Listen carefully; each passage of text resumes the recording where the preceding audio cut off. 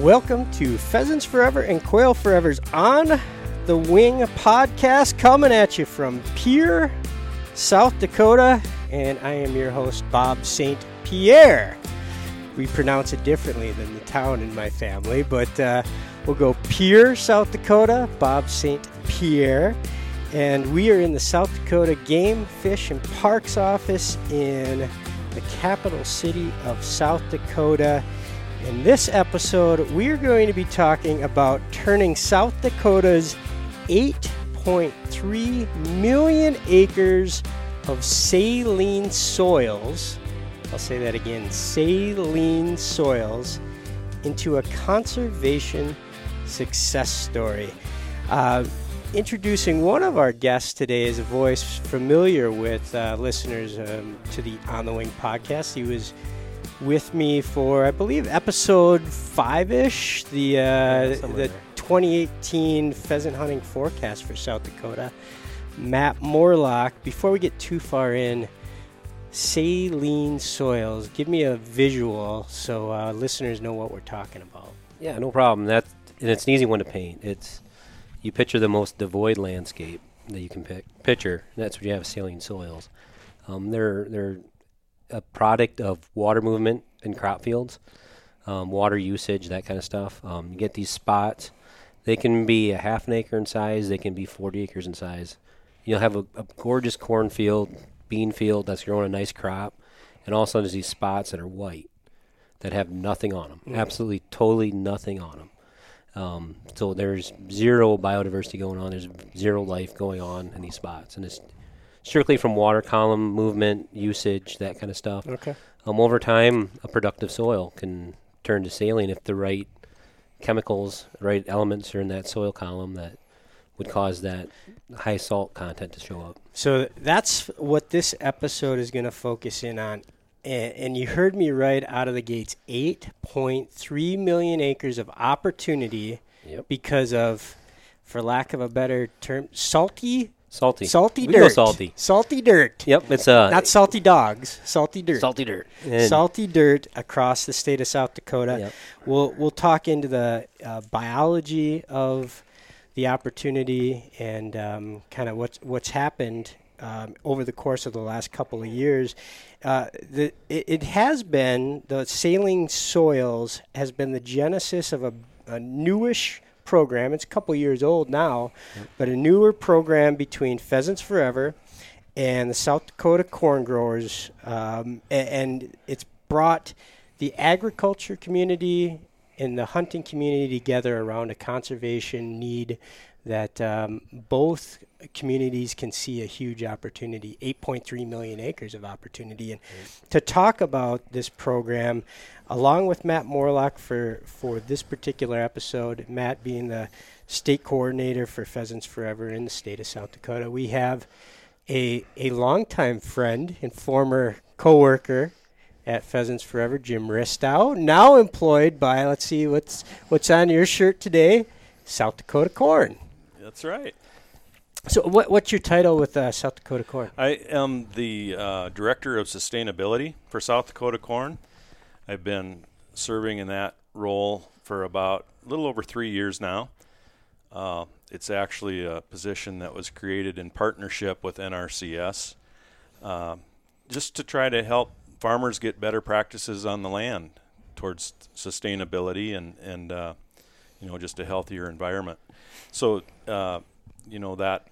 that role really led me down a learning path about soil health, and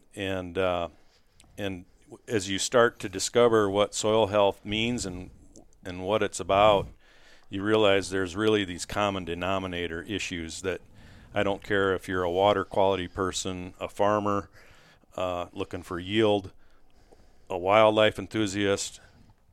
It all kind of centers around soil health as a common denominator, as I like to say. So if we don't take care of that resource, all these other things aren't going to matter.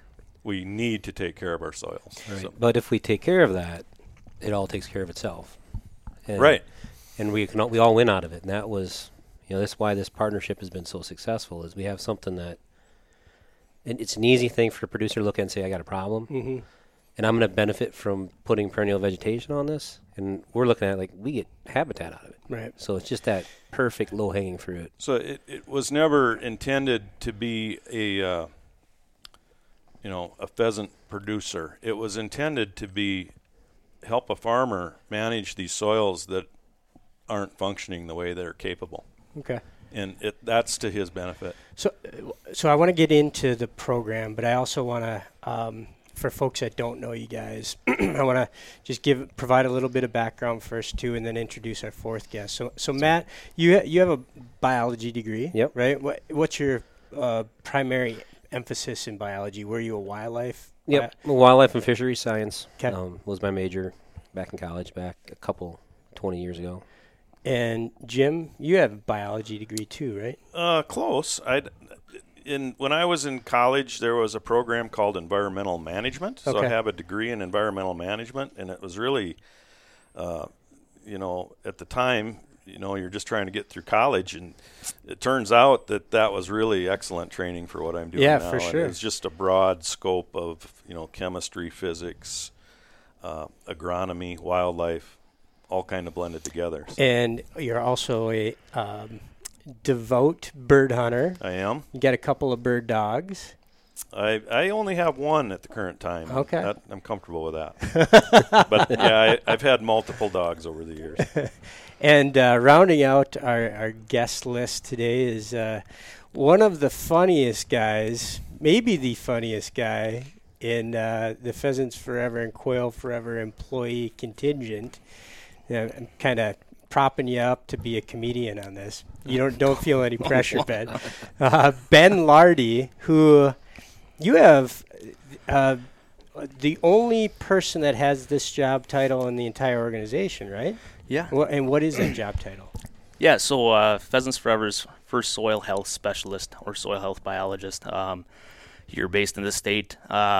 Basically, kind of similar to what Jim was talking about with his position. It's, we're really finding, there's so many opportunities to create bird habitat on working lands, cropland, rangeland, patch land, and, we always talk about CRP as being one of our primary tools to create birds, create pheasants. But, we only have had about 1 million acres of CRP in the state, whereas cropland and rangeland, there's, I think, close to 80 million acres out there. And relatively, Pheasants Forever doesn't work with that, doesn't touch that.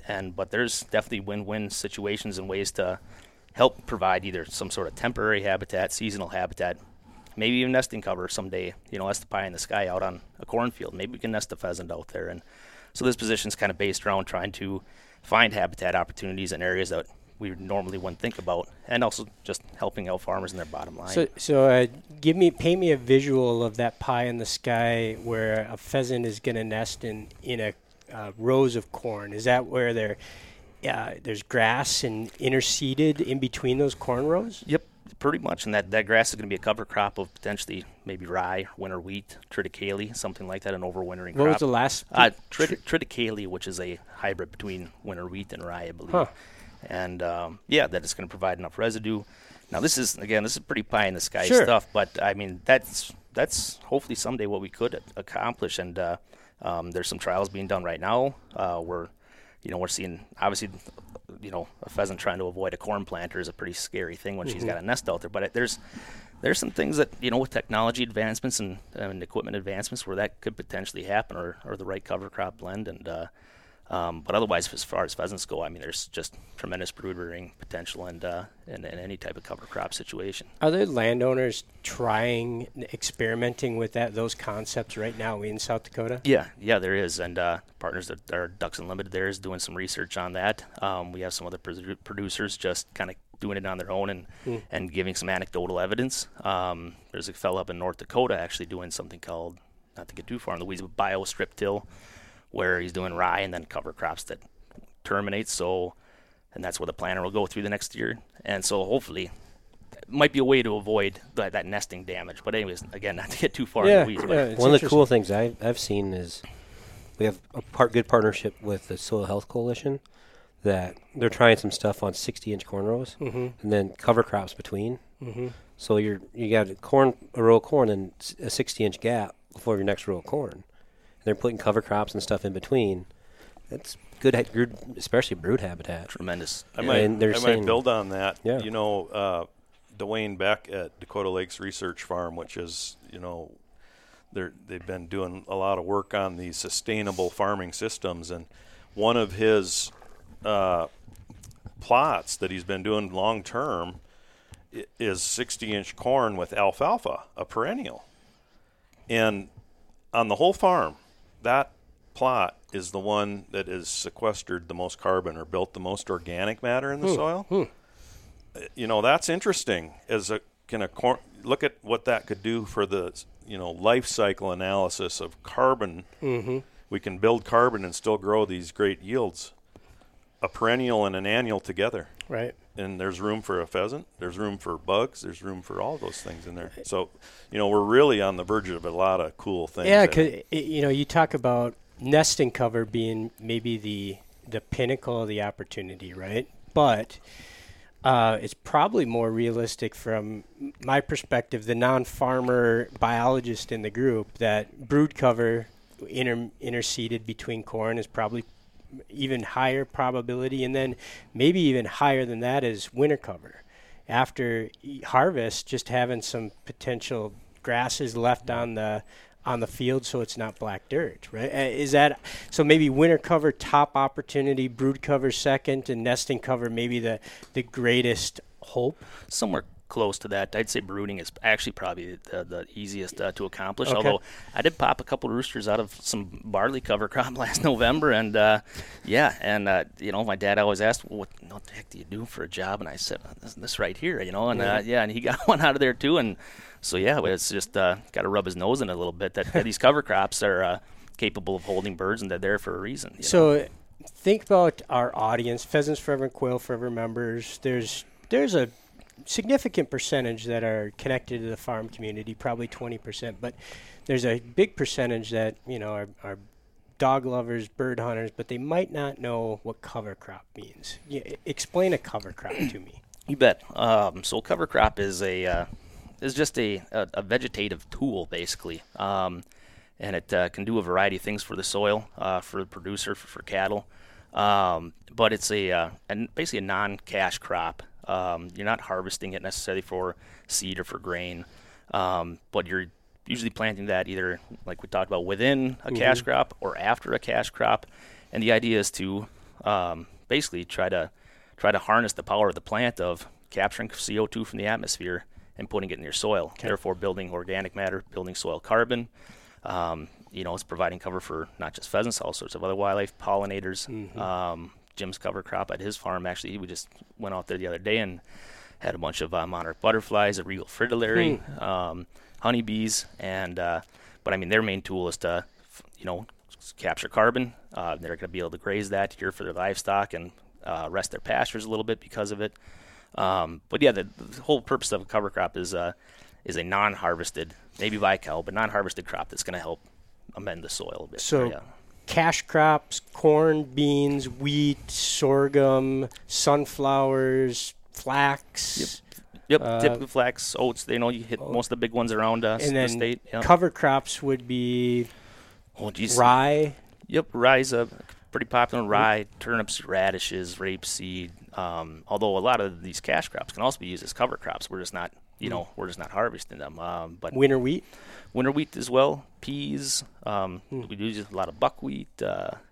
Pretty much anything you think of. I mean, Jim you had watermelons in your other cover crop 2 years ago. Did you really? The cows were munching on those. Yeah. Pumpkins. Anything can be a cover crop, really. And, you know, we mentioned winter wheat, which is a fabulous opportunity to come in behind corn or beans and just get something green and growing in the spring and to use up some of that excess moisture. And, you know, it's just anything green is a solar panel. And you think of, let's fill all these windows of time that we have to grow something. Winter wheat will start growing under the snow in March. Yeah. You know, and it'll do well. And, you know, it's better than bare ground. And you know, the whole food chain benefits from that. So I got two questions, and I think we're going to go. We kind of got off saline soils. No. I've got two really. So I want to ask about Ben. I'm going to pose this question first, but you're going to answer it second.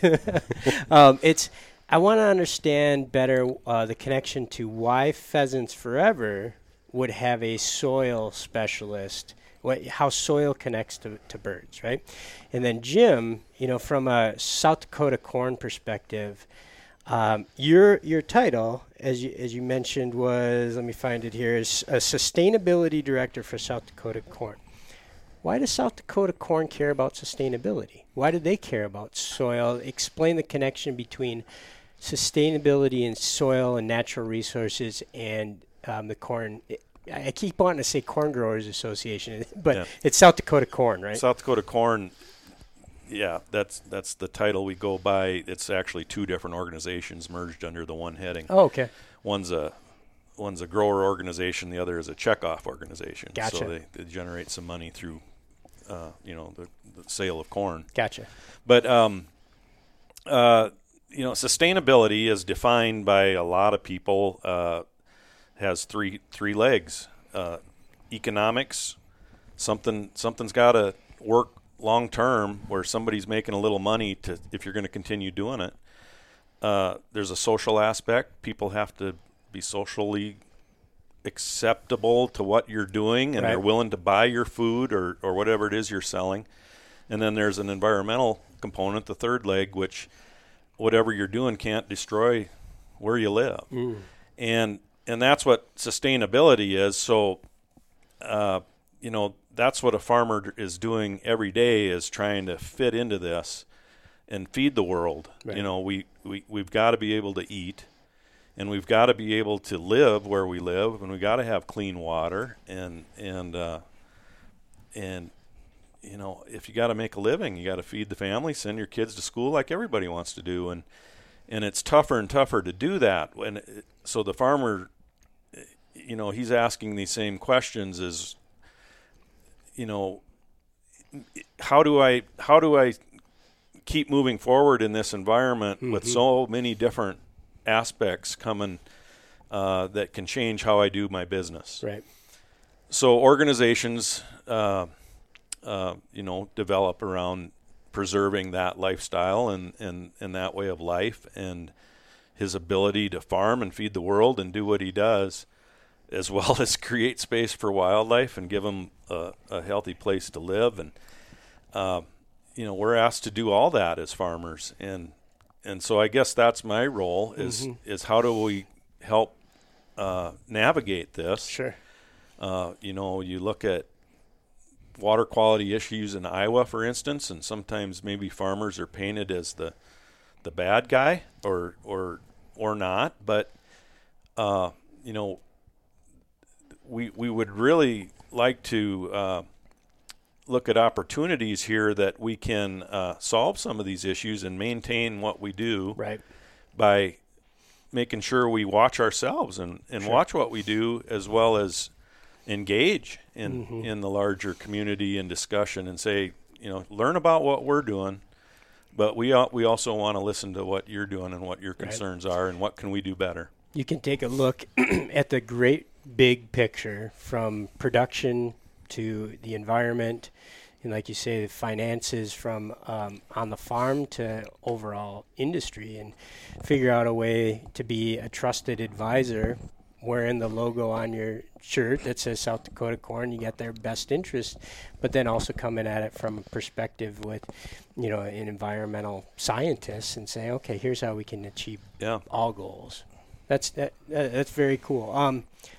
All right, to Ben, my question about soil and the connection to pheasants. Boil that down to a marketing guy like me. Sure. Well, dirt and pheasants, those two things really, they don't go along. But when we're talking, soil and soil health versus, say, soil quality, soil health is a biological concept. It's the fact that the soil is an ecosystem with millions upon millions of critters, making that work. But anyways, there's no reason to think that, we should be doing this as a bottom-up approach. from the ground up. And basically, it's not so much the healthy soil is going to create better habitat on its own, but it's the practices and the principles of soil health that can have tremendous benefits for birds and other wildlife. Real quick, the principles of soil health: minimizing soil disturbance, tillage or chemical disturbance, keeping the soil covered, having a heavy residue out there, increasing diversity, which is either through cover crops or diverse crop rotations, which we talk about a lot: winter wheat, small grains, oats, things like that are very beneficial for pheasants. So that's just one direct example of how people that are implementing diverse crop rotations are going to have typically better bird and wildlife populations as well. So we had diversity. Livestock. Well, livestock. So you had livestock number, livestock integration. The bird and the herd we talk about sometimes.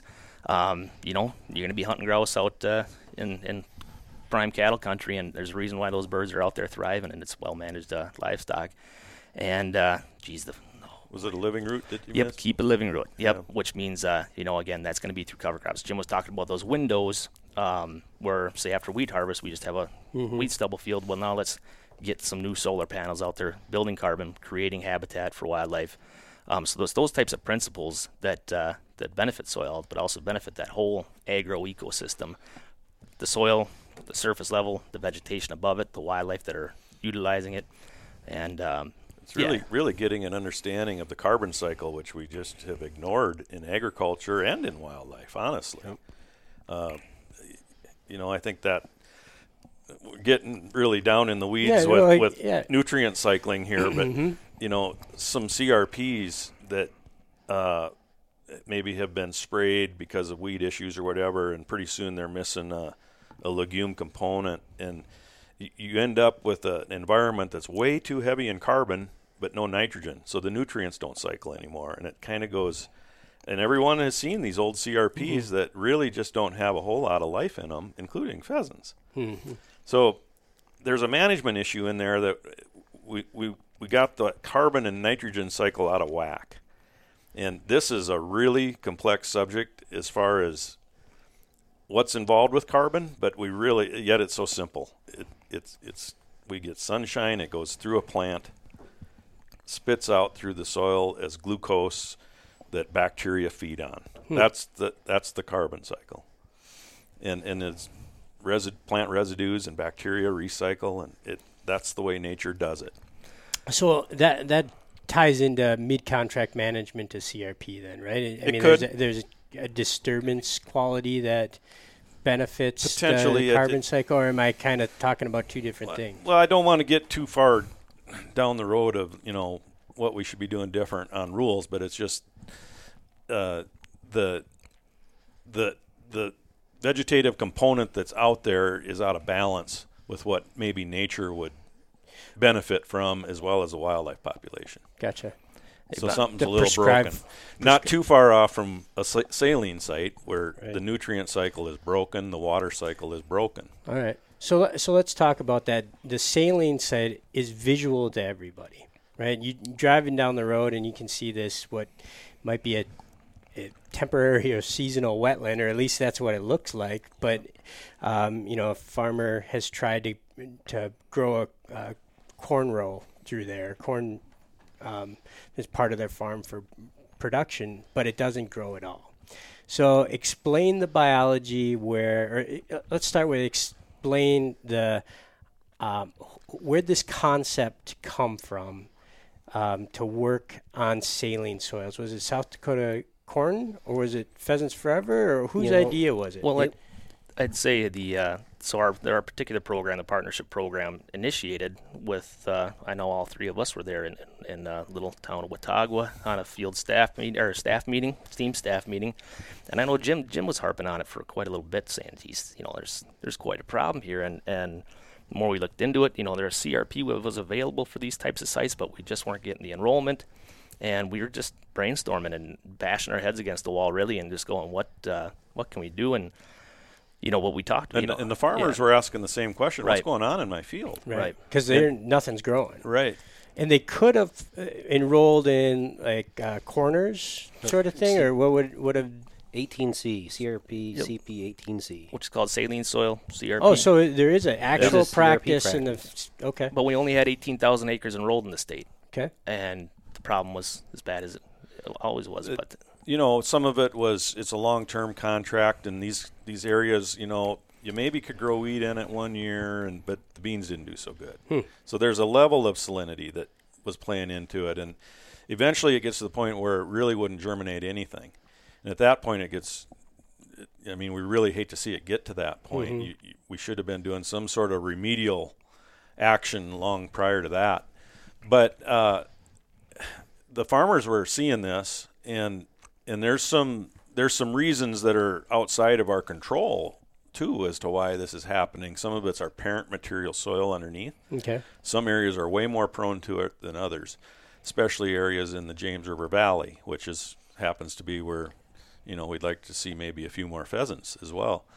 But there's a real shallow, high calcium, high sodium parent material soil that's fairly close to the surface. And when you till and when you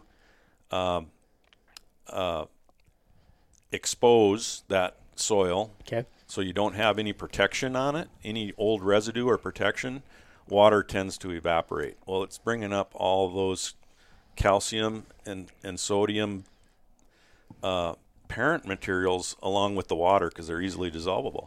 That's why it's really a water issue. It's evaporation.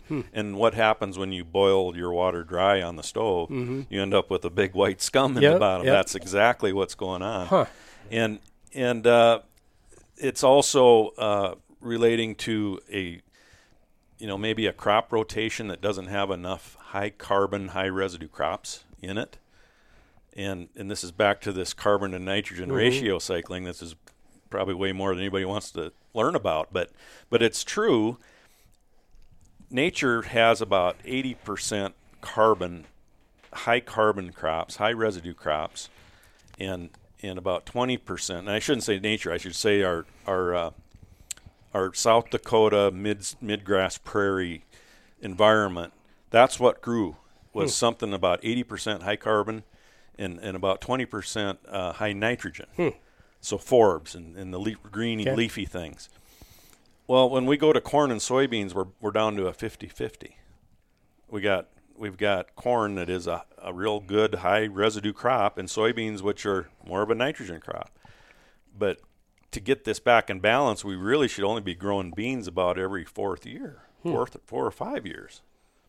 And I have nothing against soybeans. They're a wonderful crop for South Dakota, but we can't grow them too often in some of these sites because we're going to leave our soils bare and exposed and some of these worsening issues that'll start popping up.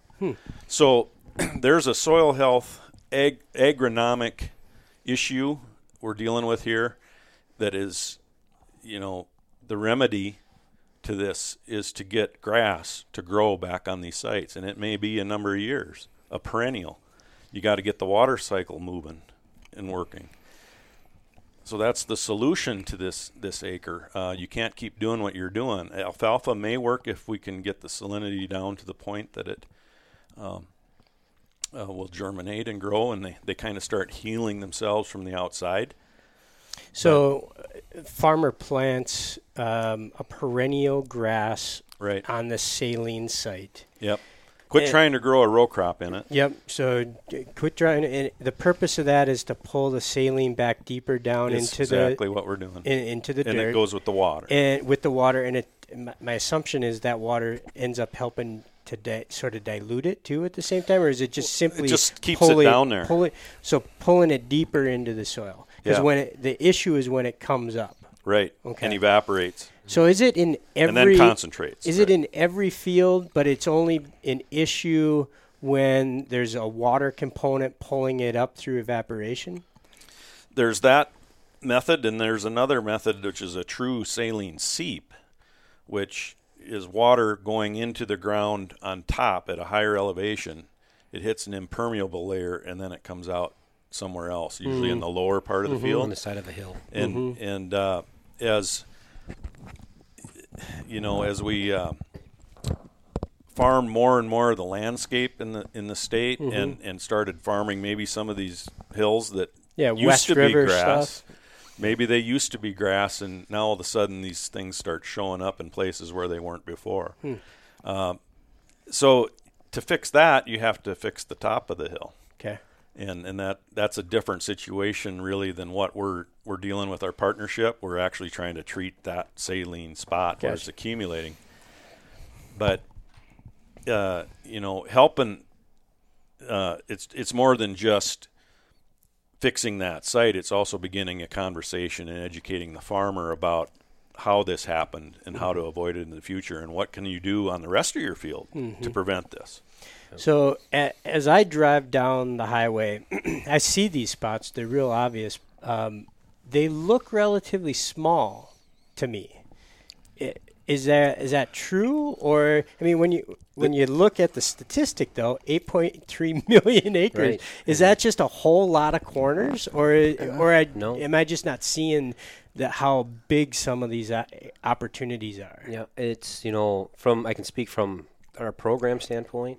Our average contract is 42 acres. Oh, so it's a bigger. So you get jump. bigger size fields because it's not just that white spot you see. It's impacting out from there. So Gotcha. And you have to make sure you're getting it all addressed. And Okay, so I'm starting to get the picture here where so you got these saline soils where the farmer can't grow corn, can't grow beans, can't grow a crop, right?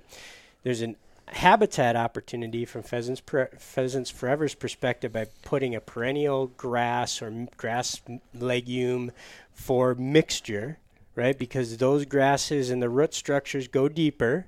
I'm understanding this right, and it's pulling that saline down deeper into the soil. Well, it's taking the water and using water and keeping the water table down where it needs to be. Kind of cleaning the topsoil, if you will, for making it.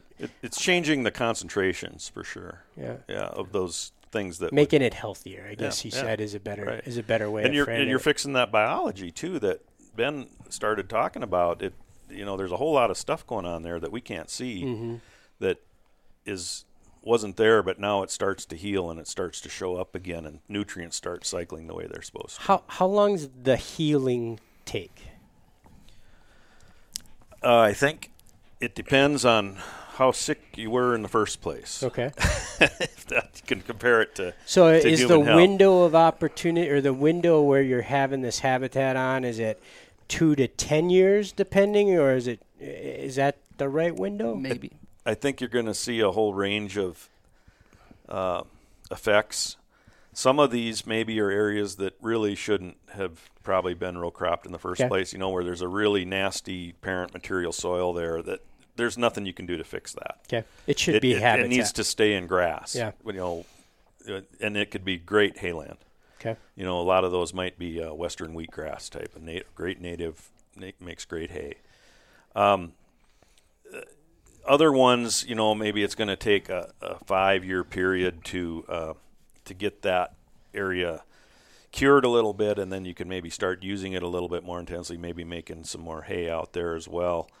But I think in order to really go back to farming it's going to take a bigger management change. Okay. And incorporate more of these soil health principles. It's really a matter of how much of that a farmer's willing to do. 'Cause my thought was that it was sort of let's plant it to habitat for sort of a, let's say, 5-year period, quote unquote, heal it. Then maybe you plant corn for a year, and then it goes back to habitat, and you go into a habitat corn rotation. It maybe could, and then you could use those acres that way. But I think every case is going to be. Sounds like there's a bigger issue with a lot of these acres where, the traditional row crop, cash crops are not. The soil is just not environmentally right for the cash crops, and you've talked about alfalfa and hay a couple times where, maybe they can make money, create habitat at the same time. Maybe it's a conservation opportunity through CRP. Yeah. Okay. Why don't I see this in Minnesota? Why don't I see it in Iowa? Because when I do recognize when I'm going duck hunting in North Dakota, I've seen this in North Dakota. I've seen it across South Dakota. But really, when I think about it, I don't even know that I've seen it in Montana. It feels to me like it's the Dakotas only. Am I misperceiving that? No. Now the Minnesota, why they don't have that real shallow parent material type situation. You know, they've got nice, deep, rich, high organic matter soils. It was formed under a different process. We have a shallow glaciated till that, you know, some of this was old lake bed, old sea, an old ocean actually, basically from clear up in North Dakota, the area you mentioned where this is prevalent, right. The James River Valley, and on the east side you have the Crandall Hills. It goes by several names, but there's a rise, and that was an old shoreline of this big ocean, and it was a big glacier on the west side. We're talking Lake Agassiz, right? Lake, yep. yeah, and actually there's, you know, a layer you can find fossils of seashell marine life in these parent material soils. So, you know, that's been underwater before, and so was that salt water? It was. Okay. Yeah. Okay, so it's no I mean, it's obvious that would have been over the Dakota. So maybe a little bit in far western Minnesota you run into this? Red River. Red River Valley. Yeah. What about Montana? Is it eastern Montana? Montana has a lot of it, but you know, they're very dry, and or they have a lot of soils that would be susceptible to it. And I think you don't see it maybe as often because you aren't into that real heavy corn and soybean rotation out there. People are still more small grain farmers. Right, a lot of wheat. A lot of high carbon crops. And those crops are a little more tolerant to that, but they have to be careful as well. You can't shortcut these soil health principles anywhere in the world. These are universal, and if you leave your soils exposed and bare, bad things are going to happen. And how much? How long has this been going on? This Saline Soil Initiative? Are we about year 2, year 3? As far as our partnership goes, it's been a discussion for 5 years. Okay. Our actual program has been on the ground for about 4 years, and it's pilot stage, and then on to our actual partnership with South Dakota Corn Growers. So it's been going for a little while now. We're picking up steam. And what are some of the obvious results that you see even in just a couple of years? Yeah. I'll jump in first on that one. Just the conversation shift in the community. When we started this, you know, a lot of people would see the white spots. They didn't know what it was. Now everybody knows that it's saline soils. There's been a bigger discussion going on. And I should mention, too, that SDSU did a lot of research on this to help identify the cause. You know, we help fund some of that research. So there's much more education. I think that's what you're getting at. Yeah, there's more education out there. There's more discussion. And there's the landowners are learning their alternatives now. It's just part of that conversation where 5 years ago it wasn't a part of the conversation even. You know, like Ben was saying, we were sitting in a room together like, why is this out here and nobody's enrolling it, nobody's doing anything with it? And it just wasn't talked about. You know, farmers just kind of did what they kept doing, and now that's a discussion of how do we fix this stuff. That's been the biggest thing on my end. More than we've got about 4,000 acres enrolled in the program, which is awesome. That's awesome. That's habitat. That's mission. Right. But we're getting that bigger conversation going now, where stuff's going on that we're not even aware of. Explain bigger conversation. Who's that between, and what's it about? With producers. Producers amongst themselves. Farmers. Yep. Landowners. They're having those conversations now without us. It's just the snowball effect on this stuff has been tremendous. We're on the cusp, like we said earlier, we're on the cusp of a lot of really cool things. And, you know, this program kind of got some of that rolling as a discussion between conservation groups and commodity groups. I mean, you know, we did our pilot program, like Ben was saying. That was a PF program funded with some state money, and then Jim's boss and I started talking, and that's where our partnership with Corn Growers came from, was that understanding that, you know, we have a lot of the same goals, and it's amazing how much common ground we have here. Let's pair up on this, and let's start growing. So it's that win-win. Yeah, that's been my most rewarding thing with this whole thing. Is just seeing the fact that, yeah, we got a carrot out in front of them with our partnership and the Saline Soils program. Mm-hmm. But nowadays, it's an everyday conversation without us even being involved all the time. So my assumption then is that conversation starts with saline in there, then it leads to what other conservation opportunities might be financially beneficial and also sustainable on that producer, farmer, rancher's land. Yep, right? and I'm even hearing some cases now of farmers that had a neighbor enroll in our program. And he still doesn't want to do programs, but he's taken that mix that we use with that producer and going and buying it on his own and putting on his saline sites. So we had no skin in that game, but it got taken care of off of the work we've done. Ben, what about bird response? On those 4,000 acres that Matt talked about, are pheasants using those acres, butterflies, pollinators, turkeys, ducks? What's happening? Oh, I'd have to imagine all the above there, and I've firsthand seen, and had discussions. Good buddy of mine, young farmer down by Andover, just kind of asking around, what are you seeing out there when he put it up for hay? And yeah, there's birds around it, and I'm sure those birds probably very likely could have nested in there. And was actually really surprised to see the amount of broadleafs, the sweet clover and the alfalfa, and even we do have a little milkweed in that mix as well. Milkweed in that mix as well, yeah. And I couldn't believe how much milkweed were in some of these sites. And milkweed's what makes monarchs, no question. And again, we talked about a lot of these sites are in the prairie pothole region. So if a pheasant's going to nest there, a duck's going to nest there. So I'm sure we're definitely creating some opportunities for waterfowl as well. All around, I'm just getting mostly feedback from producers, but they like what they're seeing, and also they're just so happy to grow something there again. I mean, they're farmers; they want to grow, and so I get a lot of positive response there. That I put up so many bales out here, the grass is looking great, and I left half of it here, so me and the kid go out hunting, that kind of thing. It takes a little longer than say maybe a CRP because it is some pretty rough ground. As far as establishment goes, it is pretty tough to get stuff going, so it might take an extra growing season. But once that finally kind of does fill in, I'm sure birds used every single site we had. So we've got 4,000 acres currently enrolled, 8.3 million acres of opportunity. Folks that are listening, or maybe they know some landowners in South Dakota, how do folks learn more about the program and what's available to them through the Saline Soils program? They can reach out to any of our farm bill biologist staff in the state.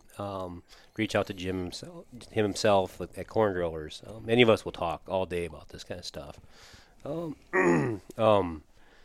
There's a ton of different. Help them out, Jim. All right. Jim, you go.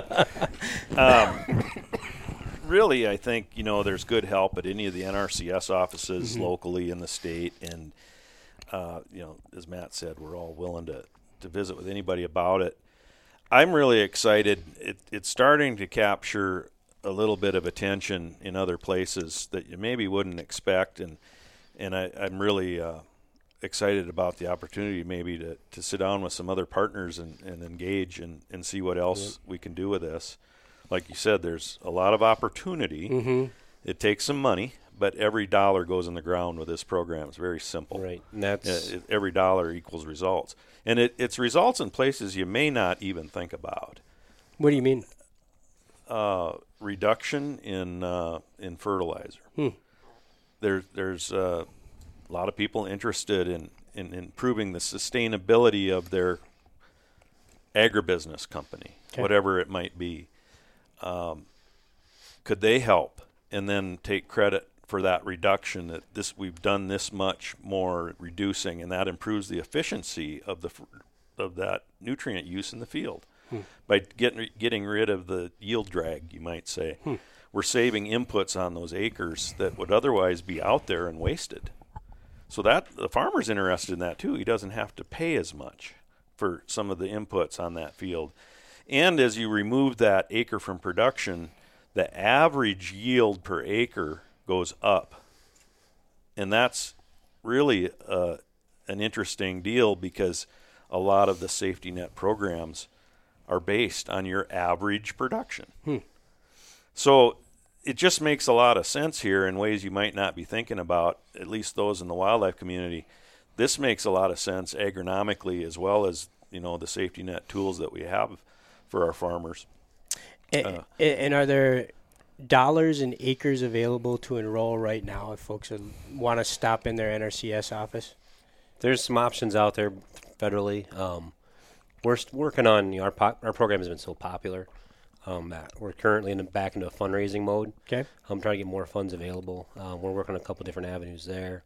Matt and I have exchanged thoughts a little bit about how much carbon are we sequestering by planting a perennial grass on an acre that otherwise is void. Yeah. So there's an expectation that we're going to have a CRP general sign-up coming up in the near future. And it sounds like at present, there's more interest than there is capacity to enroll acres. When the general sign-up finally gets announced, hopefully soon, will there be opportunities for landowners to try to sign up for, what was the CP 18C? They could use that under the continuous sign-up. Okay, so that's a continuous. Yep.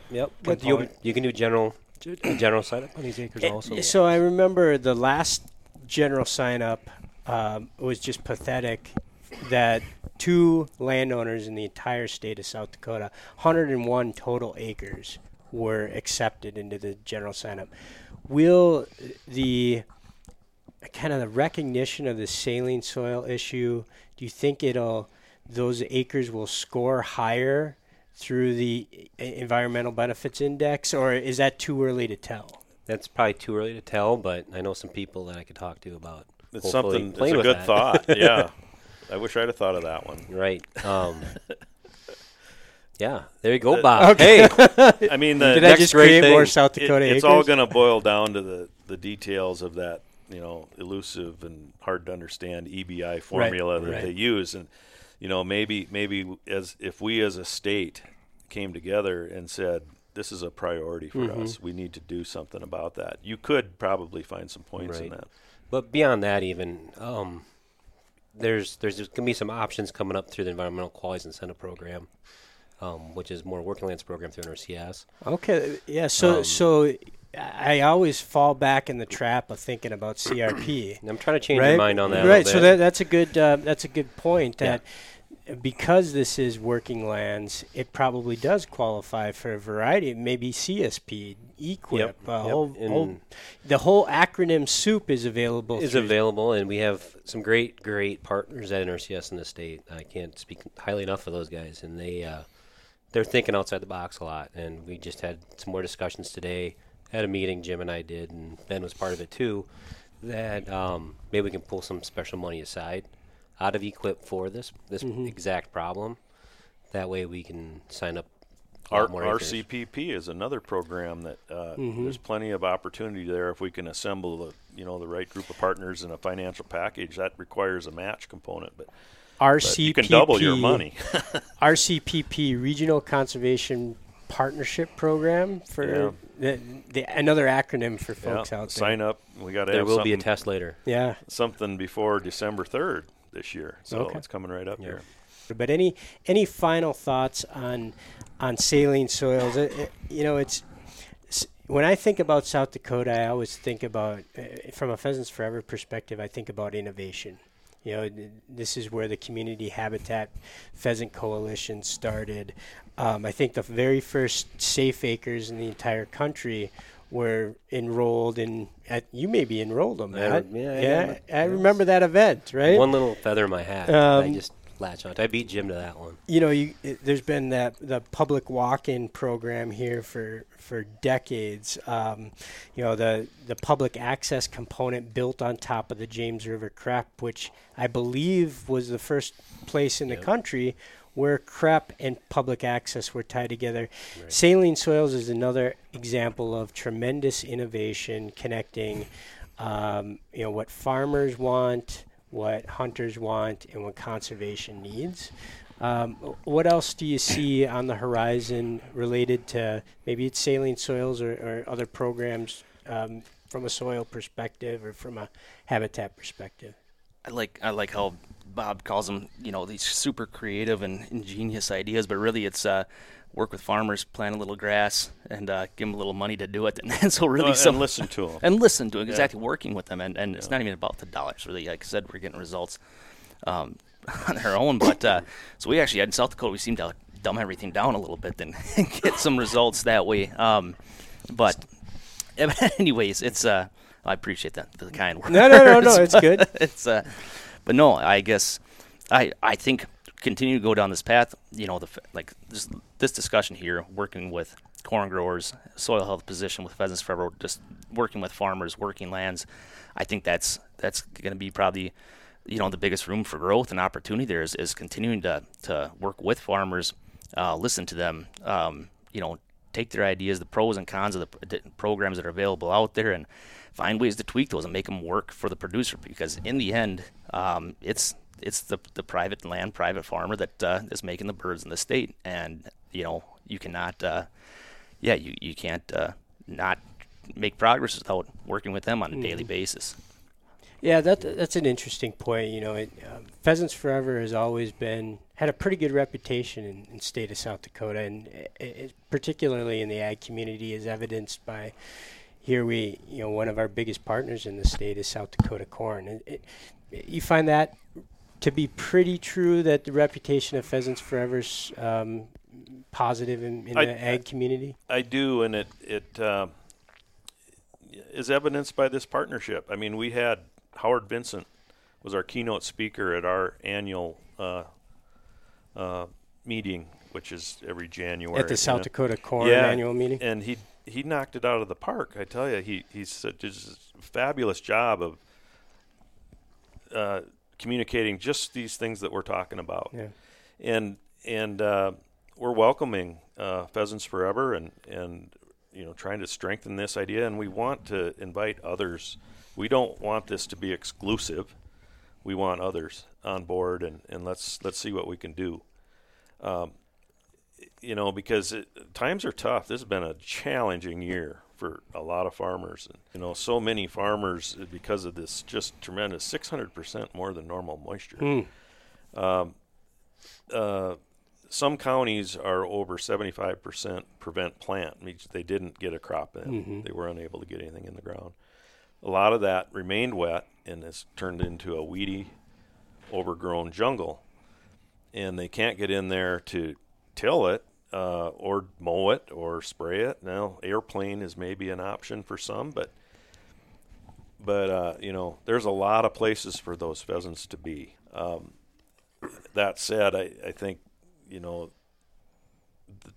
this can't have been anything but helpful for, just brood rearing habitat's just tremendous. So if they got a nest off. If they got a nest off, I think they probably had a good shot. And we're seeing kind of this, at least what I'm hearing and seeing, is there's a really large range of age class birds out there. Mm-hmm. You'll see them from little chicks all the way up to, fully colored. The main takeaway here is there's a tremendous connection between how we treat our soil and how much habitat, how much food, and how healthy our entire world is. And as you're driving through the Dakotas, both north and south, and you see that white spot in the ground, you have an opportunity, whether you're a hunter, whether you're a landowner, whether you're a producer, to talk to the Natural Resources Conservation Service, a Pheasants Forever Farm Bill biologist, about opportunity that exists with those acres. It's as visible of a habitat opportunity as exists anywhere in pheasant country. Yeah. Saline soils, it's those white spots in the fields that we as an entire society, in particular conservation community, can work with landowners to plant habitat, heal that soil, and figure out ways to help a producer, farmer, rancher, make a little bit more money on the bottom line. So encourage folks, if you listen to this podcast and you want to learn more, give our Pheasants Forever Farm Bill biologist a call. You can find them on the Pheasants Forever website at pheasantsforever.org or at quailforever.org, or just stop into your local USDA service center. Jim, if folks want to reach out to you at South Dakota Corn, ask you some questions, how do people get connected? Probably the best way to get a hold of me is by email, or they could call my cell phone. I generally don't spend a lot of time in an office. But I get contact on my cell phone, so an email, jimr@sdcorn.org. That's it, jimr@sdcorn.org. There's how to reach Jim. Matt? M. Morlock at pheasantsforever.org. And B. Lardy, Lardy, at pheasantsforever.org. Yeah, SD Soil and Wildlife on Twitter too, I suppose. If you want to see some cool projects and try to figure out or see how soil health relates to pheasants, check it out. Say your Twitter handle again. SD Soil or SD Soil_wildlife. Excellent. Gentlemen, thank you very much for taking the time to visit with me in Pierre, South Dakota. I am Bob St. Pierre, and I'm going prairie grouse hunting. Thanks for listening to this episode of Pheasants Forever and Quail Forever's On the Wing podcast. If you want to learn more about saline soils, and we encourage you to find out more because it's 8.3 million acres of opportunity. Look us up at pheasantsforever.org. Thanks, folks.